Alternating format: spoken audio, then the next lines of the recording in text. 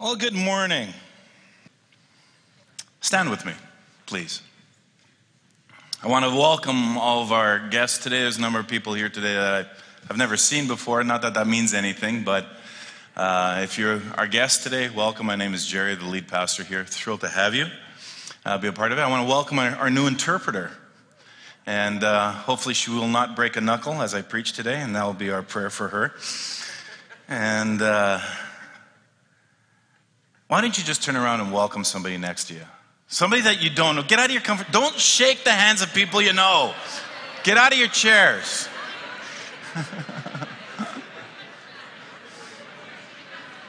And if you really want to make it uncomfortable, hug them.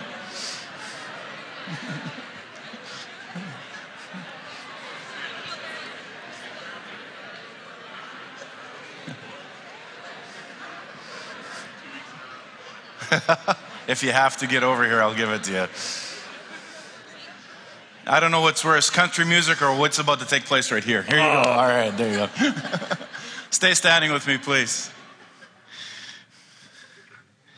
I want to pray. Lead us in a prayer. And in that process, can we just take a posture of receiving and just put our hands, palms up? And just invite the Lord to work here. God, we just thank you that we can gather today, that we can sing, we can pray, we can encourage one another, and that we can be encouraged by you. So my prayer is that you teach us what it means to meet you in the most unexpected places. And that you would breathe fresh wind in this place and open us up to your Spirit. And may everything thought and everything spoken and everything felt be blessed by you. Amen. Grab your seats. Or I should say, actually, take your seats as opposed to grab. Grab's very inappropriate, especially in a church.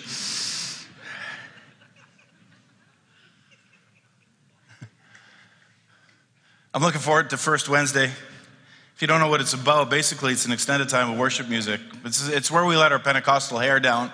As you can see, my Pentecostal hair is fairly short, so it doesn't go down fairly far. But it's just in the time of extended worship and listening to the Spirit, teaching on the Spirit.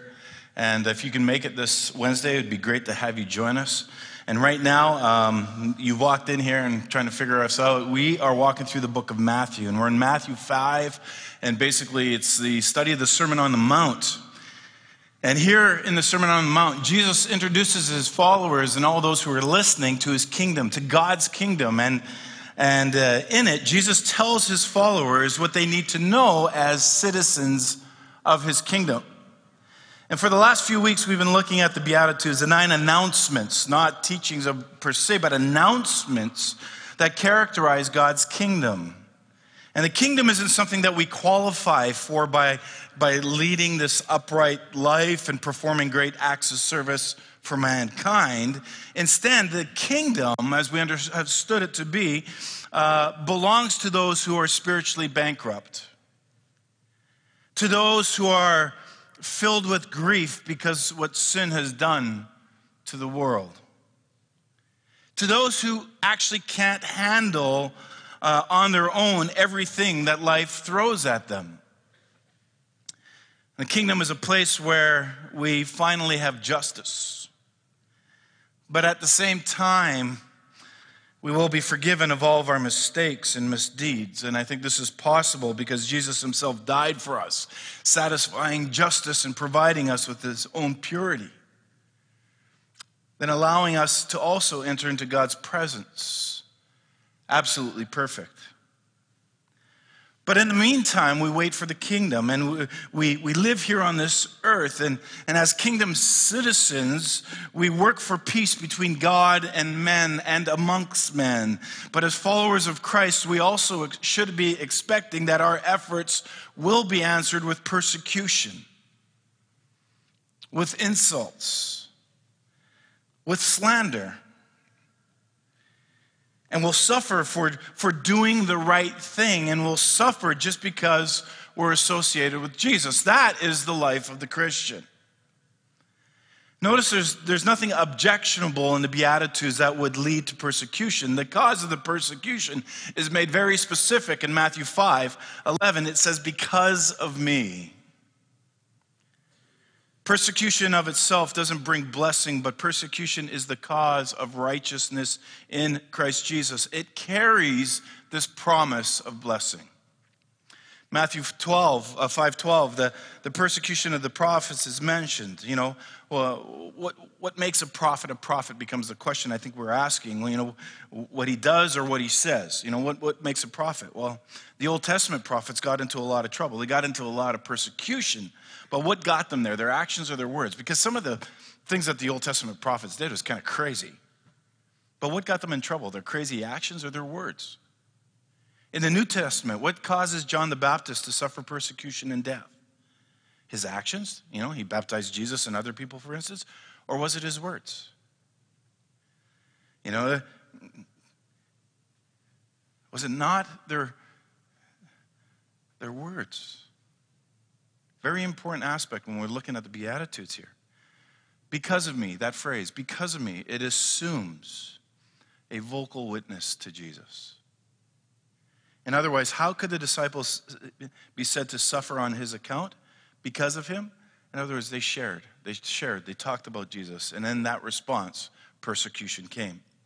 So Jesus now, naturally, he goes on and he begins to discuss the issue of living on earth more thoroughly. In the next verses 13 to 16, Jesus uses two metaphors. He uses two word pictures, if I could put it that way, to describe the role of his followers, the role his followers are to play.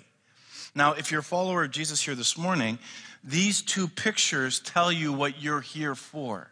Maybe you're not at that place. Maybe you're just not quite sure, with this whole Jesus God thing. And that's fine. Just take it all in and listen.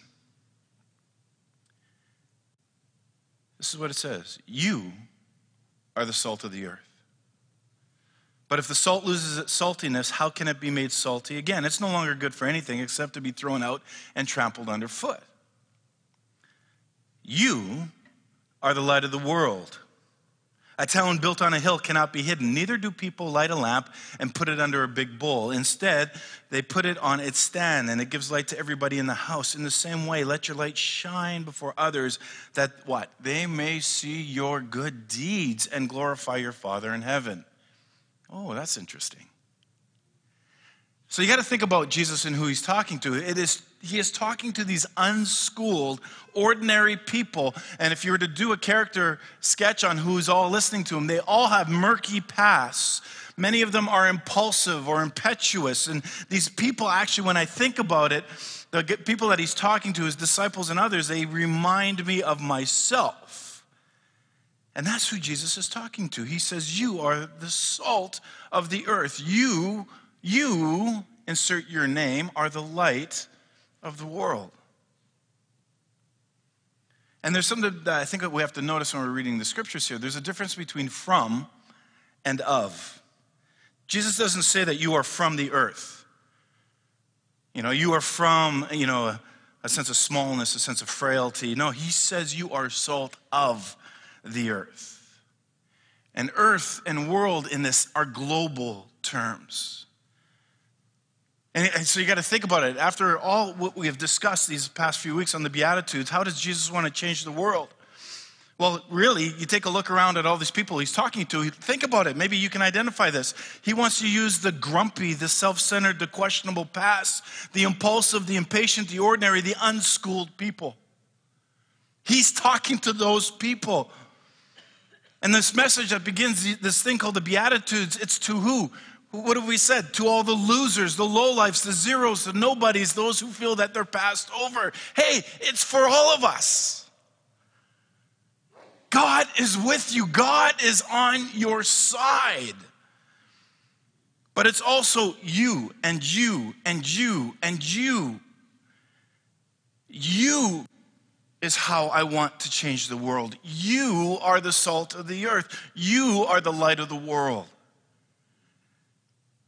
Salt, as we should know, is a very useful commodity. Trade is built on it. Wars have been fought over it.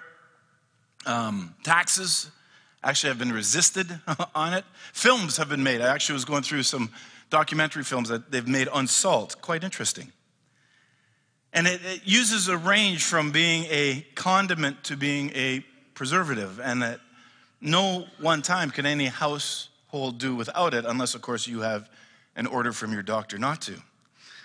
And salt, obviously, was very common in Jesus' day. It was a valuable substance. Again, it was used to flavor food, but it was also used to preserve foods. And you think about it, where Jesus is teaching, and he's talking about salt. The Sermon on the Mount, he's by the Sea of Galilee. What the fishermen used to do there is that they would catch their fish and they would pack them in salt.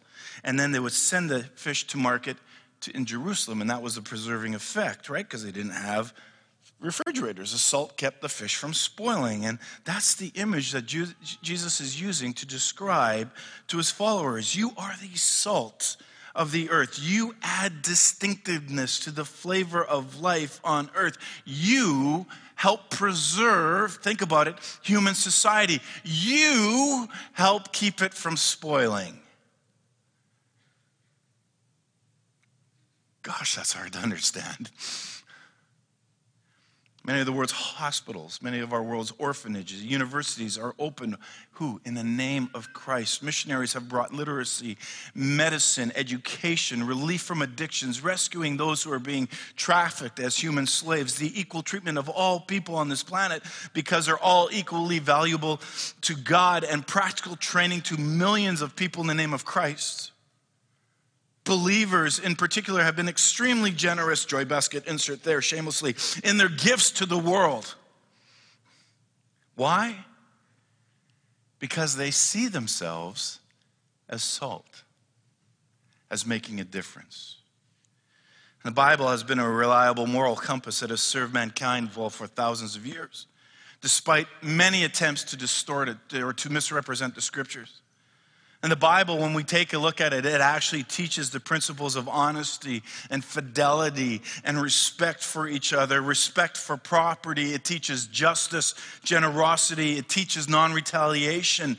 And the Bible promotes peace, and it encourages men and women to treat each other with kindness and with patience and with compassion and with understanding. And that is the salt in our world. And those who follow Jesus then take the words of the Bible into practice. And when we do that, we have this tremendous impact in our world for good. They bring the flavor. Now, if we follow Jesus' teachings, one writer said this: we'll be a moral disinfectant in a world where moral standards are low, constantly changing, or non-existent. So as believers, if we take Jesus' message seriously, we will greatly benefit the world. Think about that. You have something to contribute to the world in which God has placed you.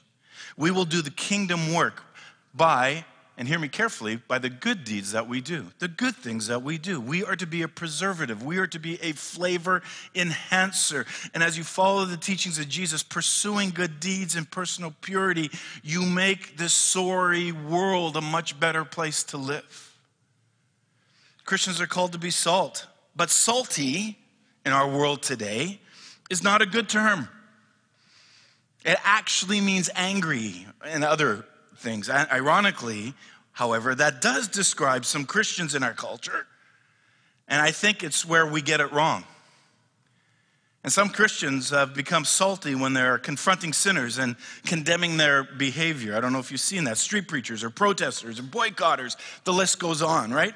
Does it not seem strange to anyone else that some Christians organize protests about homosexuality and abortion and other things like Starbucks cups, but we don't call for protests and marches against greed and gossip and adultery and lying and self-righteous pride? Or is it just me?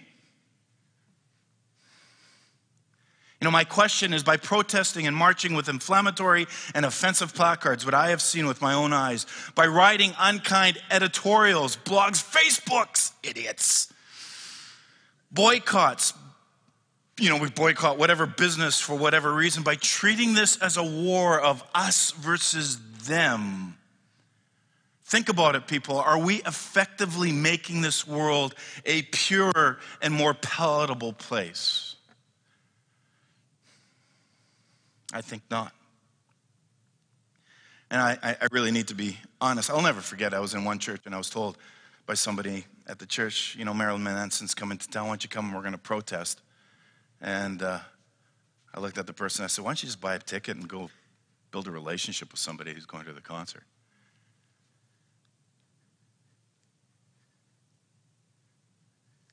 I actually think that these protests do very little to promote morality. And I also believe that, on the other hand, these protests and things, when we act like this, do much to communicate a false impression to the world that Christians are unloving, that we are unkind, that we are bigots, that we hypocritically believe that we are morally superior and are selfish and insensitive enough to think that our views of right and wrong should be forced upon other people. And I think what happens now when we do stuff like this, when we get involved like this, and we put posts on Facebook and other stuff in multimedia like this, that we enforce to the world around us that we as Christians are salty and not salt. You got me? Do you hear the difference? Sometimes the desire to promote morality in our society motivates the Christian community. We get together to try to legislate against sin. I understand that. I believe that there's a legitimate place for morality in politics. Don't get me wrong. But I also believe that we need to be very careful. We need to be fined. We need to be fair and kind in some of the laws that the Christian community has promoted and endorsed. We need to be very careful. And I think it's interesting to notice that even Jesus didn't approach the issue this way that we do. He didn't tell us anything that would indicate that we should do something like this. John writes, God did not send his son into the world to condemn the world, but to save the world through him. If anybody had the standing to condemn the world over its sin, it was Jesus. And yet he didn't. And if this is what we're supposed to be doing, then why didn't Jesus do it? And why didn't he specifically tell us to? The verse immediately follows a verse that you probably heard of. It says that for God so loved the world that he gave his only son, and whoever believes in him would not perish but have eternal life. So it's clear that in the Bible, the message of Jesus and his followers to the sinful world is one of love and forgiveness, not one of condemnation and confrontation.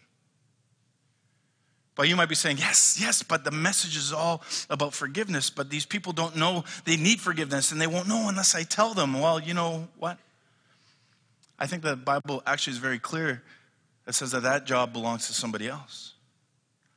That it's actually the Holy Spirit's job to convince people that they are guilty and need forgiveness. That's not our job. That shouldn't be our approach. Instead, we are there to offer forgiveness to those who recognize they need it. We are to be his ambassadors, right? We looked at that last week. Well, how are they going to know? Give them a Bible. Offer the study of the scriptures with them. Preachers in the early church took a very much different approach than the protesters of our day. They lived in a society that was incredibly corrupt, a society in which abortion was commonplace, alternative lifestyles was the norm. That was just typical. And yet the New Testament says absolutely nothing about protests and confrontations and boycotts or petitions against sin in society. And when speaking to unbelievers, they didn't condemn their sin. They didn't even try to point out how sinful they were. They only stressed that God was offering them forgiveness and pleaded with them to turn to God to accept the forgiveness of their sins. There are many passages in the New Testament that confront sin and talk about how inappropriate it is. But you know what? The majority, almost all of those are addressed to Christians and needs to deal with the issue of sin in the church amongst believers. Isn't that interesting? They don't reproach unbelievers for their sin. Rather, they plead with them to accept forgiveness if they recognize that they need it. The more harsher words is for what's going on within the church. And salt, as it's used elsewhere in the New Testament, is a word picture for speech rather than good works. Again, Colossians 4, Paul calls for gracious speech that is seasoned with salt.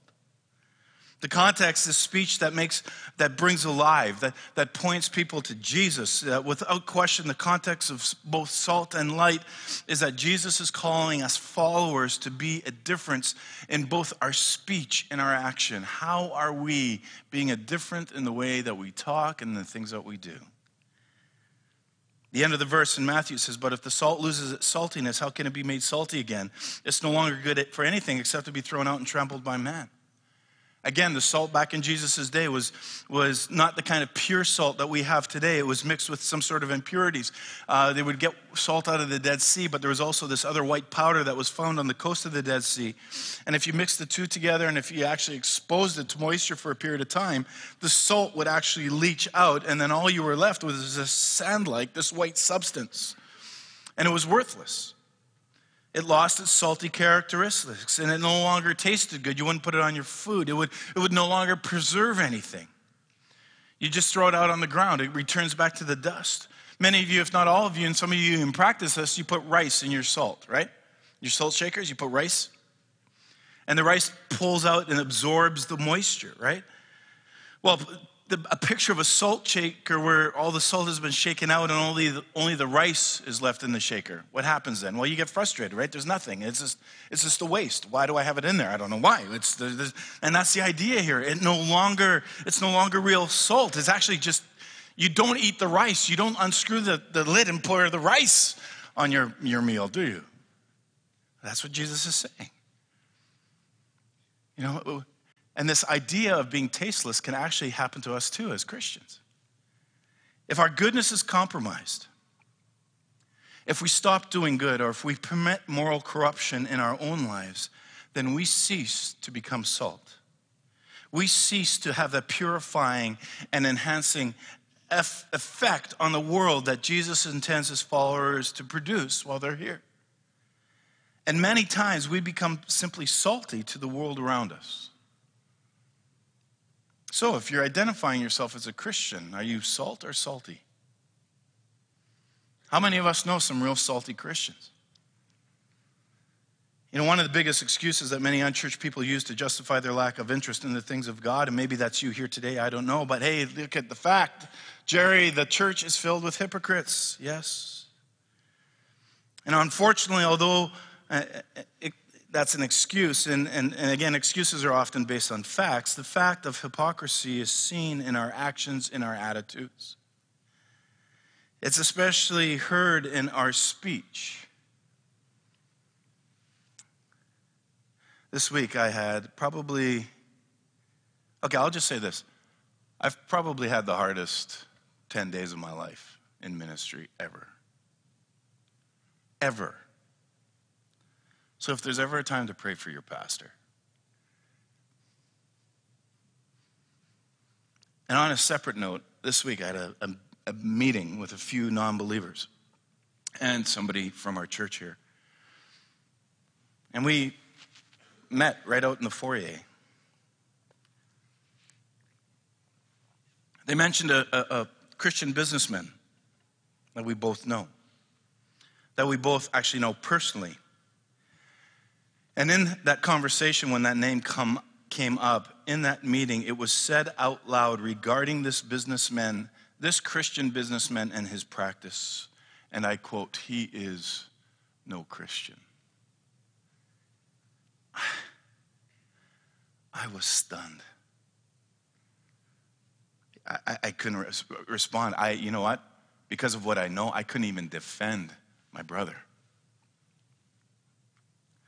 Because they were right.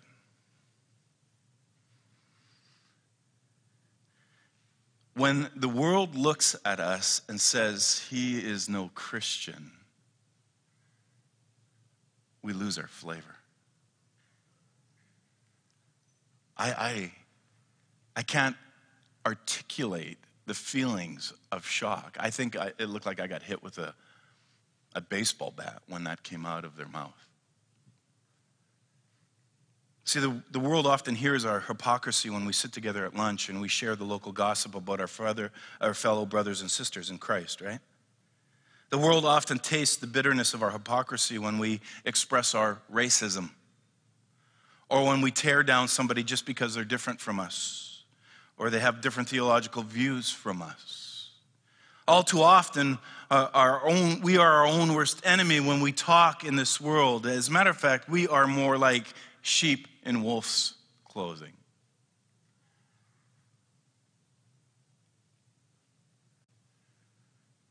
So that brings us to the question of what we need to do in order to be salt of the earth, in order to have a purifying and palatable influence in the world.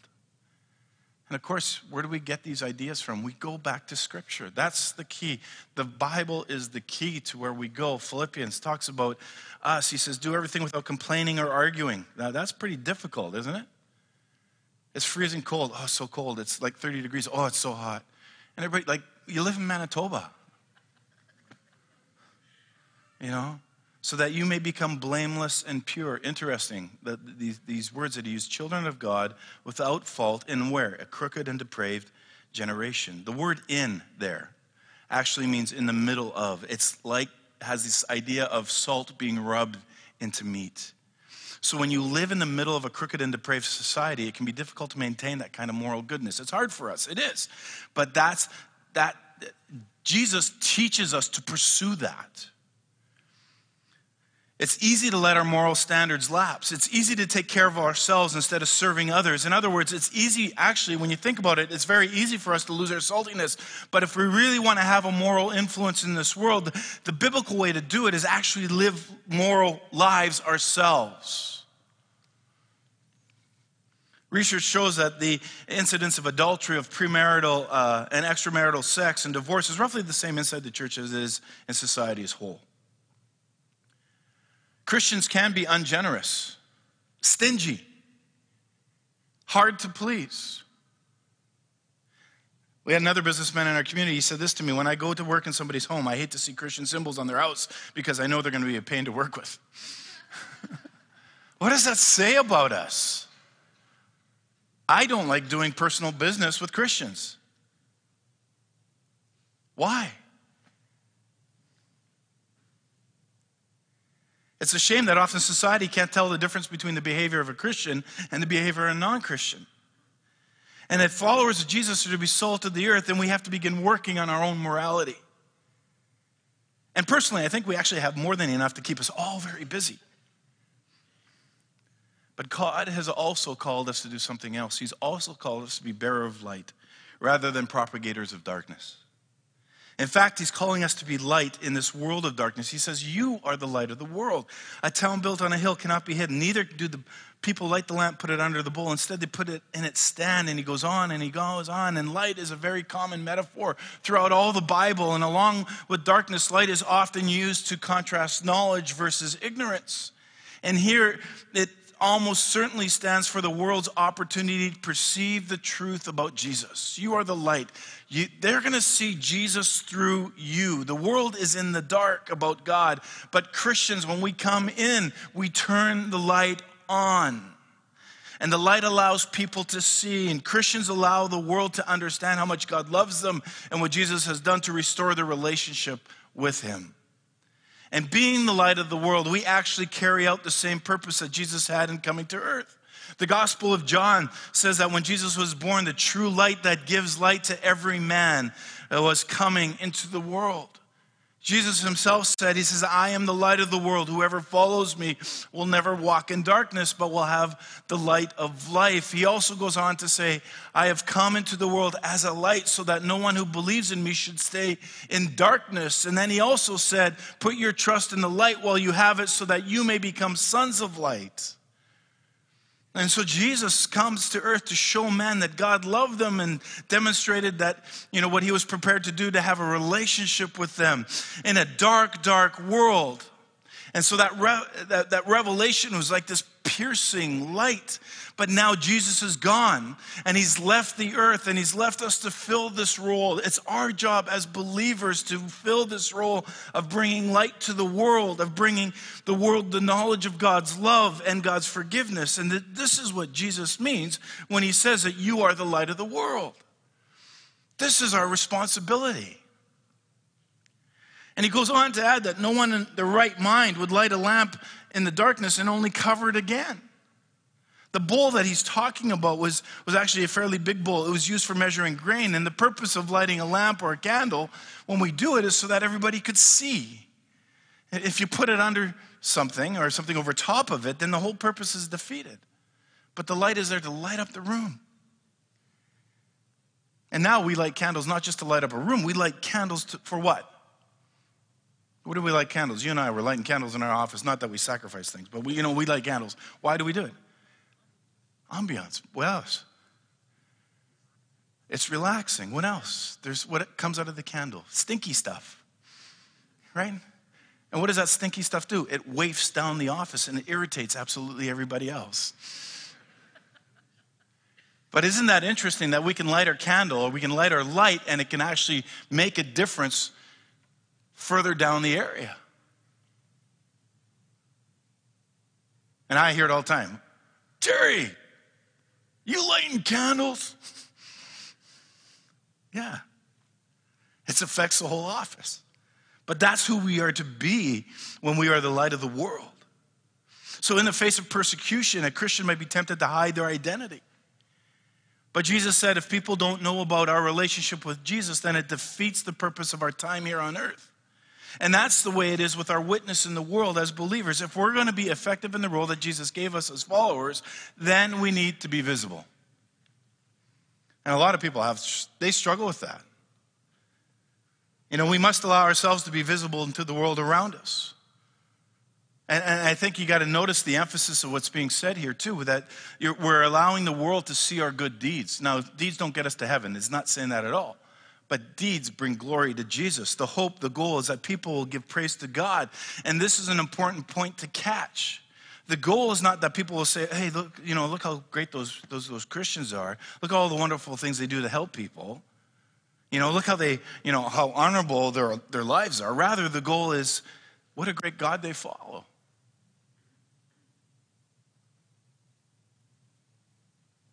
God has called us to carry the light into the darkness of the world. He has called us to be change agents. And he wants us to shine his light so men and women can see and be changed. Unfortunately, some of us miss it. And instead of shining bright, we end up covering ourselves and we isolate. And I began to think about this for quite some time, and it's probably first started in this attempt to preserve our own goodness, to preserve our own selves. We look at James 1:27. It says, we got to be careful about not being polluted by the world. And so we take passages of Scripture and we sort of build our own theology around little bits and pieces. But in an effort to do things differently than the world, what we have done, especially in our Christian communities, we created organizations that allow us to spend time with believers instead of unbelievers. So besides various church activities, we created what? Christian businessman directories so that we could do business with other Christians. If you're worried about the guy I was talking about, come talk to me after. I'll glad you drop his name. That was a joke. Now I'm going to step on some toes. We built Christian schools for our kids or we schooled them at home. Soon, many other organizations started popping up, right? We have Christian radio stations, we have Christian publishers, we have Christian counselors, we have Christian camps, we have Christian musicians, we have Christian newspapers, we have Christian artists, we have Christian television, we have Christian movies. And the more immoral the world around us has become, the more alternative Christian organizations have multiplied, correct? Now, I'm not saying that there's anything wrong with any of these. Please don't get your shorts in a knot and walk out of here this morning that way. They all have their advantages, without question. They all have their place. My point is, they all tend to isolate believers from the culture at large. And although Jesus did not pull us out of the world, sometimes we actually have ended up pulling ourselves out of the world. And while there's nothing wrong with these Christian alternatives in and of themselves, the more occupied we are with other believers, the less involved we are with unbelievers in our world. And the more isolated we become from those people in the world that Jesus said, go be a light to. That's the reality. So we need to work at building new connections with folks that God intends to see us to see. Isolation makes us invisible. It hides the light that we're meant to shine. If our lights are going to be seen by the world, then we must be involved in the world and not isolated from it. And many times, well-meaning Christians have tried to spread the good news about Jesus with very persuasive words. Very persuasive words. You stop and think about it for a moment. How do most non-Christians hear the message of the Bible today? You know, it's true, maybe they walk into a church and they hear the gospel. But let's be honest, in today's day and age, most do not. But the most prominent tools that people see, the number one is TV evangelists and preachers. The second one would be the news broadcasts of big type evangelists gatherings, like, you know, what Franklin Graham had in Vancouver just recently. But then there are these things called gospel tracts or books or people who go to door. And depending where you are, there's also the street preachers, right? And once again, there's nothing wrong with these tools of communication. It's just a tool. And I think each of them have helped people meet and trust Jesus.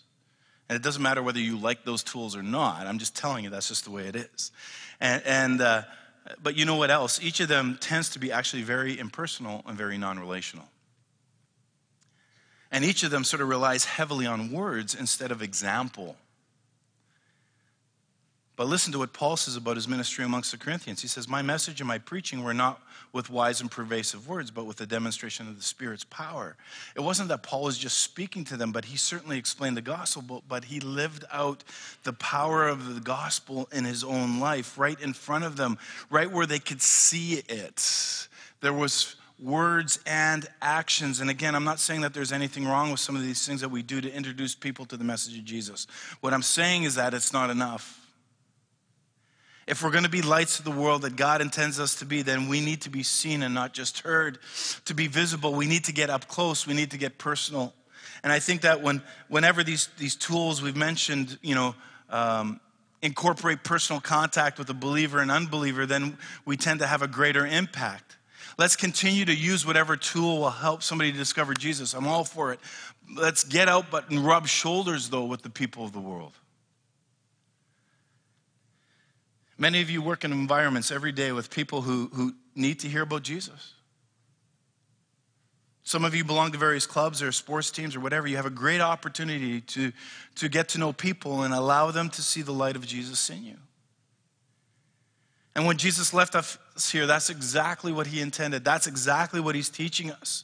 You listen to the words of his final prayer in John 17. Read the whole context. I'm not going to, but I will remain in the world no longer. But they are still in the world, and I am coming to you. So he's talking about his disciples still being in the world, and he's coming to the Father. He goes, my prayer is not that you would take them out of the world, but rather Jesus' prayer for the disciples is that he would protect them from the evil one, so that they're still in the part of the world. As you sent me into the world, I now send them into the world. Again, that term world is global. You are the light of the world. He is sending them into the world to be the lights, right? But they're to be protected from the evil one. And he goes on in verse 20, he says, but my prayer is not for them alone. It's not just about the disciples. It's not just about my followers. Look at this. Look at verse 20. I love it. I pray also for those who will believe in me through their message. If you're a believer here today, Jesus is praying for you because you have believed in Jesus through the message of the disciples that has been passed down through hundreds of years. Isn't that awesome? Oh, okay, it's just me. I'm sorry. Jeez. Gosh. My mind blows up when I read John. It's exciting. Jesus doesn't ask us to be removed from the world in which we find ourselves, but rather we would be protected from the evil one. The place we belong as Christians is in the world, right in the middle of it, involved every day with people who need to see the light of Jesus in us. And I think it's clear that the normal avenue for the truth of the gospel is through relationship. It doesn't need to be this long-standing relationship, but it needs to be relational. And we need to care for people just as they are. And this message is communicated in both words and works. Early Christians let the people see them live life. They demonstrated on a day-to-day basis what life with Jesus looked like. And when you live your life in front of others, that goodness, it comes out. It will cause others to desire that same kind of life that we have. So we need to be ready for the day when somebody drawn by our goodness, because they're watching us, they're creeping you out on Facebook, and it comes to the point where they ask us where we got it. And then we need to be ready to be able to tell them where they can too. We need to point people to Jesus, because it isn't enough to let people see our goodness. We need to let them know that it's in Jesus that makes us good and produces this goodness in us, even though many times we feel like sinners, yeah? That we just don't measure up.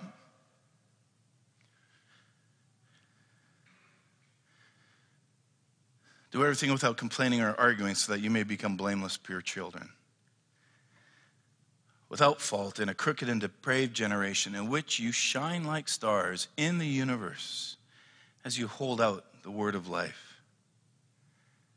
That last line, you shine as you hold out the word of life. It's so important that we follow up our good behavior, our good deeds, by pointing people to Jesus. Because if we don't, then we're shining our light on emptiness instead of shining our light on the world's only hope. Oh, they'll know me by my deeds. No, it's actions, it's words, it's both. They go hand in hand. God has called us to carry the light into the darkness of this world. He's called us to be change agents. He's called us to shine his light so that men can see what's wrong and be changed. The question is, how do we consistently do this thing that God has called us to do? And let me wrap it up this way by saying this. That Jesus does not say you should be the salt of the earth. Jesus does not say you should be the light of the world. And since you're not, I've sort of come and I'm going to give you a law so that you can be it. He doesn't say that. He doesn't announce to his listeners what they are not and what they should be. We've already covered that these last few weeks. He doesn't bring them guilt. Rather, he brings them, and I think this is the beauty of the Beatitudes, he brings them an empowering declaration of who we are. We do not bring a bunch of messages that must be done so that God will bless us. Rather, Jesus, he brings identity and empowerment now. That's why at times we pick up on those religious voices that bring guilt and shame and a profound sense of what we're not. Jesus does not bring should. If you were just more holy, or if you're just more righteous, or if you just read your Bible more, if you were just more moral, then, maybe I'd be able to use you like salt or light. No, he says you are. Right now, exactly as you are. You are. Think about this, people. You are salt and light. Look at somebody and tell them that and mean it. Try it right now. Look in their eyes and say, you are salt and light. And how do you feel when people say that to you? You got to be kidding me.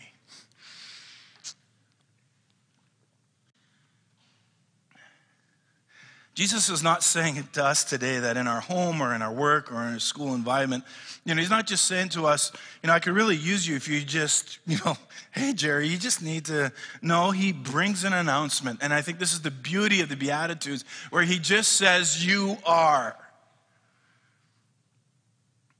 And he says it to whom? A bunch of hodgepodge, riffraff sort of people from all over. And in that mix was the sophisticated, it was the moral, religious, schooled people. But it was also the broken and the beat down. And he's talking to everybody. He says, you are the salt and the light. You are the salt and the light. And you got to think about it, and we'll get at this in next week or the week after. The religious establishment is probably getting really upset at this point, because they're kind of going like, really, Jesus? You cannot launch a movement with people like this. Look at all the losers that are around here. You can't change the world with these messed up people, these morally down people, these losers. You can't do that with people like this. You need us religious people. And Jesus is announcing to everybody, he says, you are the plan. I know what you're like. Think about it. He's saying this to you and me. I know your past. I know what you're not good at. I know what you have done. I know what you don't know. I know about, insert your secret sin here. But hey, you are my plan. Isn't that freeing? Jesus' plan to revolutionize the world is by empowering you and me. And this is what God has been up to all day long. Ordinary, average sorts of people empowered to change the world. The core of Jesus' message is that God Almighty wants to transform the world. The core of Jesus' message is that God Almighty wants to transform the world with people like you and me. You think about that. How many years have you been conditioned to think that you are not the type of person that God can use to carry out his plan? Especially if you've grown up in a browbeating church. And yet the whole point of being a disciple in this age and being the sort of person where God can use, regardless of our background or wherever you live, you can bring the flavor. You can be salt and turn on the light.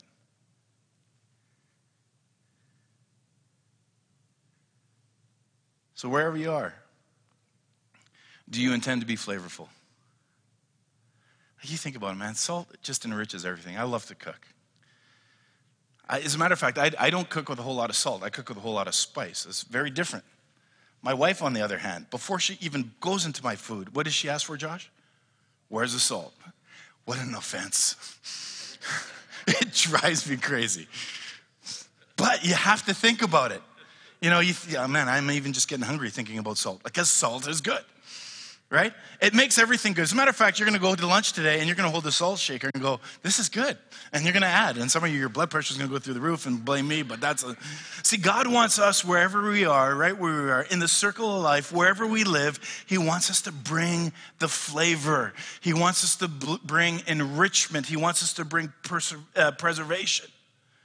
And there's something really extraordinary about a Christian who is connected to their Lord, who's connected to their community, to their fellowship, who knows the Lord, who's walking in the Spirit. There's something powerful. There's something beautiful. There's something sweet when you're talking to those people because they get it. They are the salt. They are the light. And God wants us to turn on the lights where we are. And that's really the call to this generation, that God's only plan for us is to tell those in our world about the kingdom in this midst that we find ourselves, that we are the salt, we are the light, we are living proof. And they look at us and they say, okay, now I see and I understand.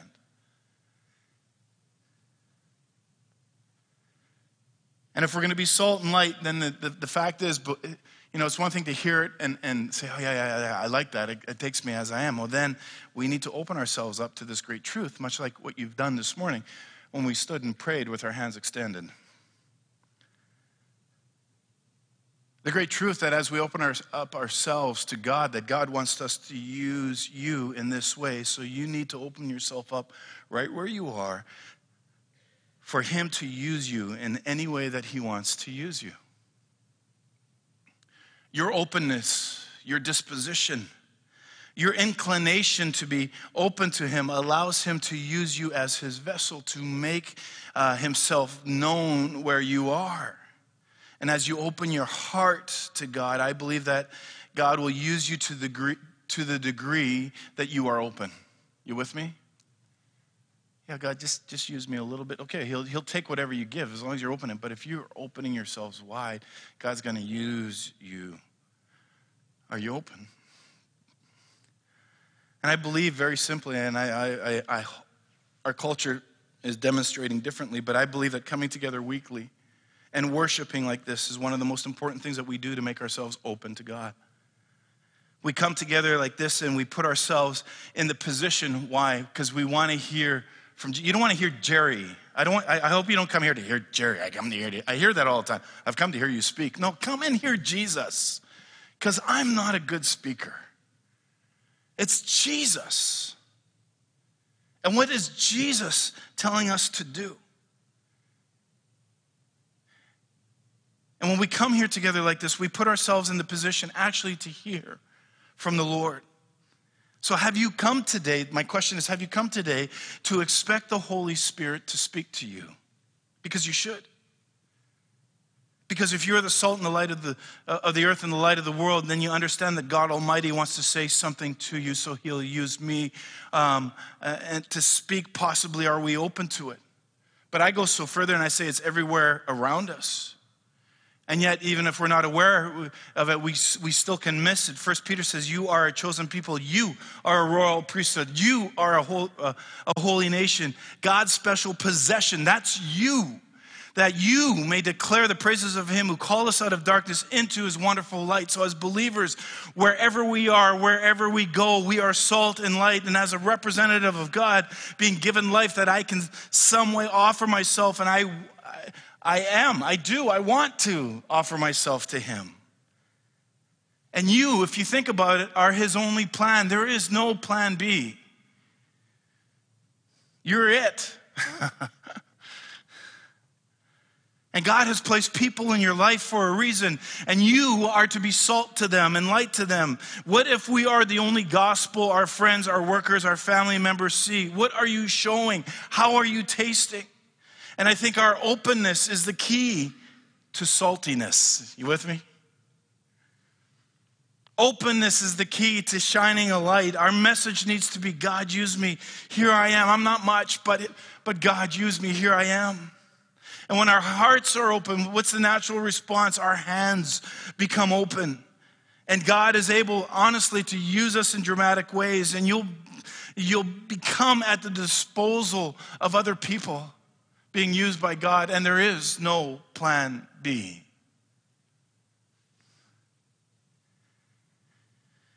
Whew. In April, our church is going to do a week of prayer during Holy Week, and we want to invite you to be a part of that. Basically, it just involves showing up and praying from Monday, April 10th to Thursday. On Friday, Bad Friday, as I affectionately call it, we're going to do what is known as a Tannenberg Gathering. And again, this is a ancient Christian Bad Friday celebration that makes use of gradually diminishing light through the extinguishing of candles through our liturgy. And events that covers the events from Palm Sunday right through to Jesus' burial. And then we have Easter Sunday. Bring some friends. We're going to celebrate. You know, this is a very easy opportunity to make contact with non-believing friends and build relationships in a very normal, non-threatening way. 9 easy words. You hear me say it all the time. Would you like to come to church with me? It's a great opportunity to be a visible Christian to your friends, to your neighbors, to your coworkers, to your relatives. Let them see the light of Christ in you, and then be available to talk. And maybe they'll just ask you how they can find the light that they see with you. If you have them over, if you go out for drinks, you can do whatever you want. And all I'm asking is that you begin to pray about what God would want you to do and start thinking about who he's brought into your life to see your light and to taste your salt. Good enough? I love this community. And I see, it's taken years, but I see stuff happening. I keep preaching the same messages over and over again. People don't get it. I've heard that before. Yeah, you should have. I probably preached it 5 times. But when you see the lights going on, you see the changes happening, I'll tell you, that's so encouraging. Oh God, there is no part of life that you do not touch, infusing your rich fragrance. It's gritty and real, getting in and underneath the surface, drawing out and lifting up, winding love around until defenses are lowered, until barriers are broken, and the power of your love reveals the beauty you've intended for all your children. May our actions draw attention to you, to the richness that you bring in all of life and the abundance that you share, setting the scenes for us to share as well. Help us to bring light to all the darkness of life, spreading hope for a better world, a world where justice is made real by your children living together in harmony.